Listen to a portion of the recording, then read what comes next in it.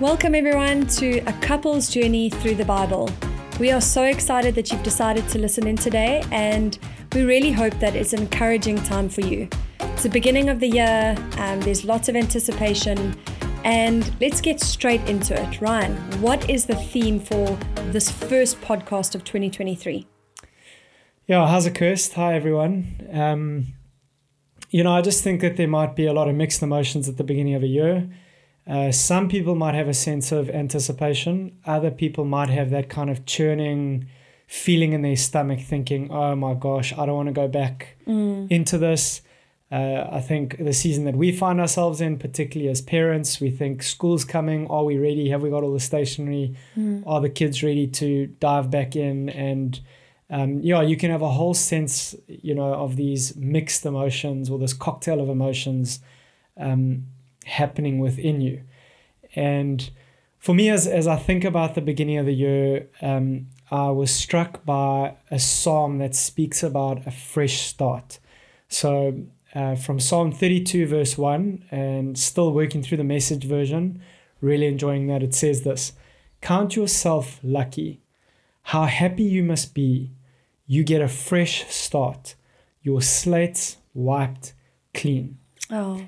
And I think as we start the year, there's also a sense in which God loves giving fresh starts. And I like that those two words, or that word fresh. When you think about fresh bread or fresh air, or a fresh salad or fresh food, it kind of arouses all your senses. And we just love this sense of freshness. And so, I see God's heart in the psalm. I see his heart for us, listening at the beginning of the year around, does the Lord have this heart for us to stand at the beginning of something, and his longing is for this fresh start? Yeah, I really love that.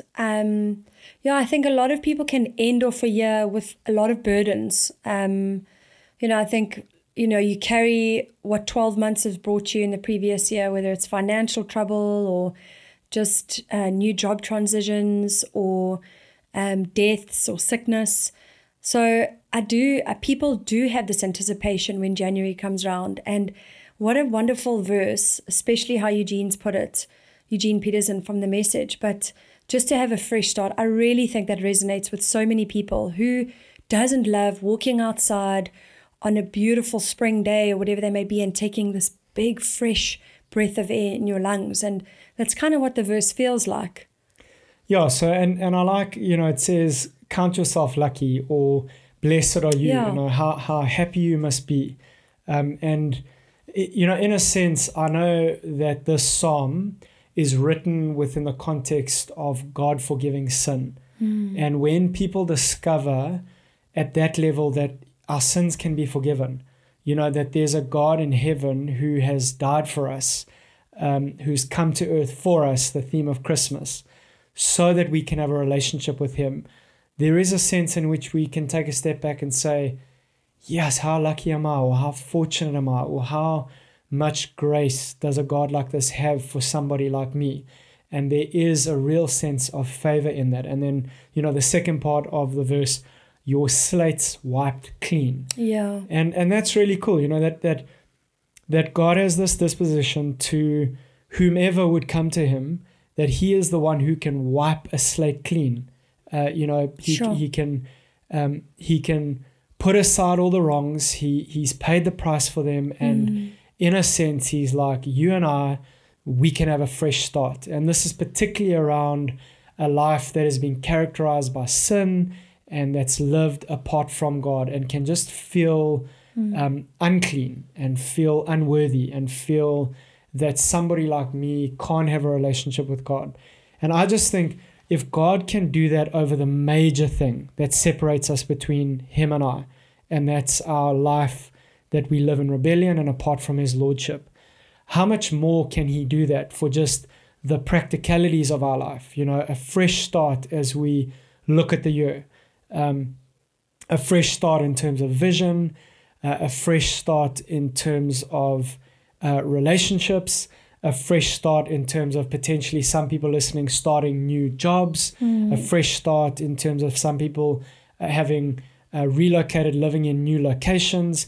There's just on my heart this sense that there might be some listeners that need to trust the heart of God around his longing to wipe slates clean and to give fresh starts. I mean, it just makes me want to worship. Yeah, I love that. I think what I'm enjoying about the verse, and as you're speaking about it, there's practical applications like we've spoken about, but there is a spiritual application here too. And I think that's really encouraging. And whether you've been a Christian for a long time or whether you are teetering on the fence of being a Christian, there is that just beautiful motivation and encouragement to know that all of our wrongdoings last year are wiped clean. And I think of my two girls. They love playing school.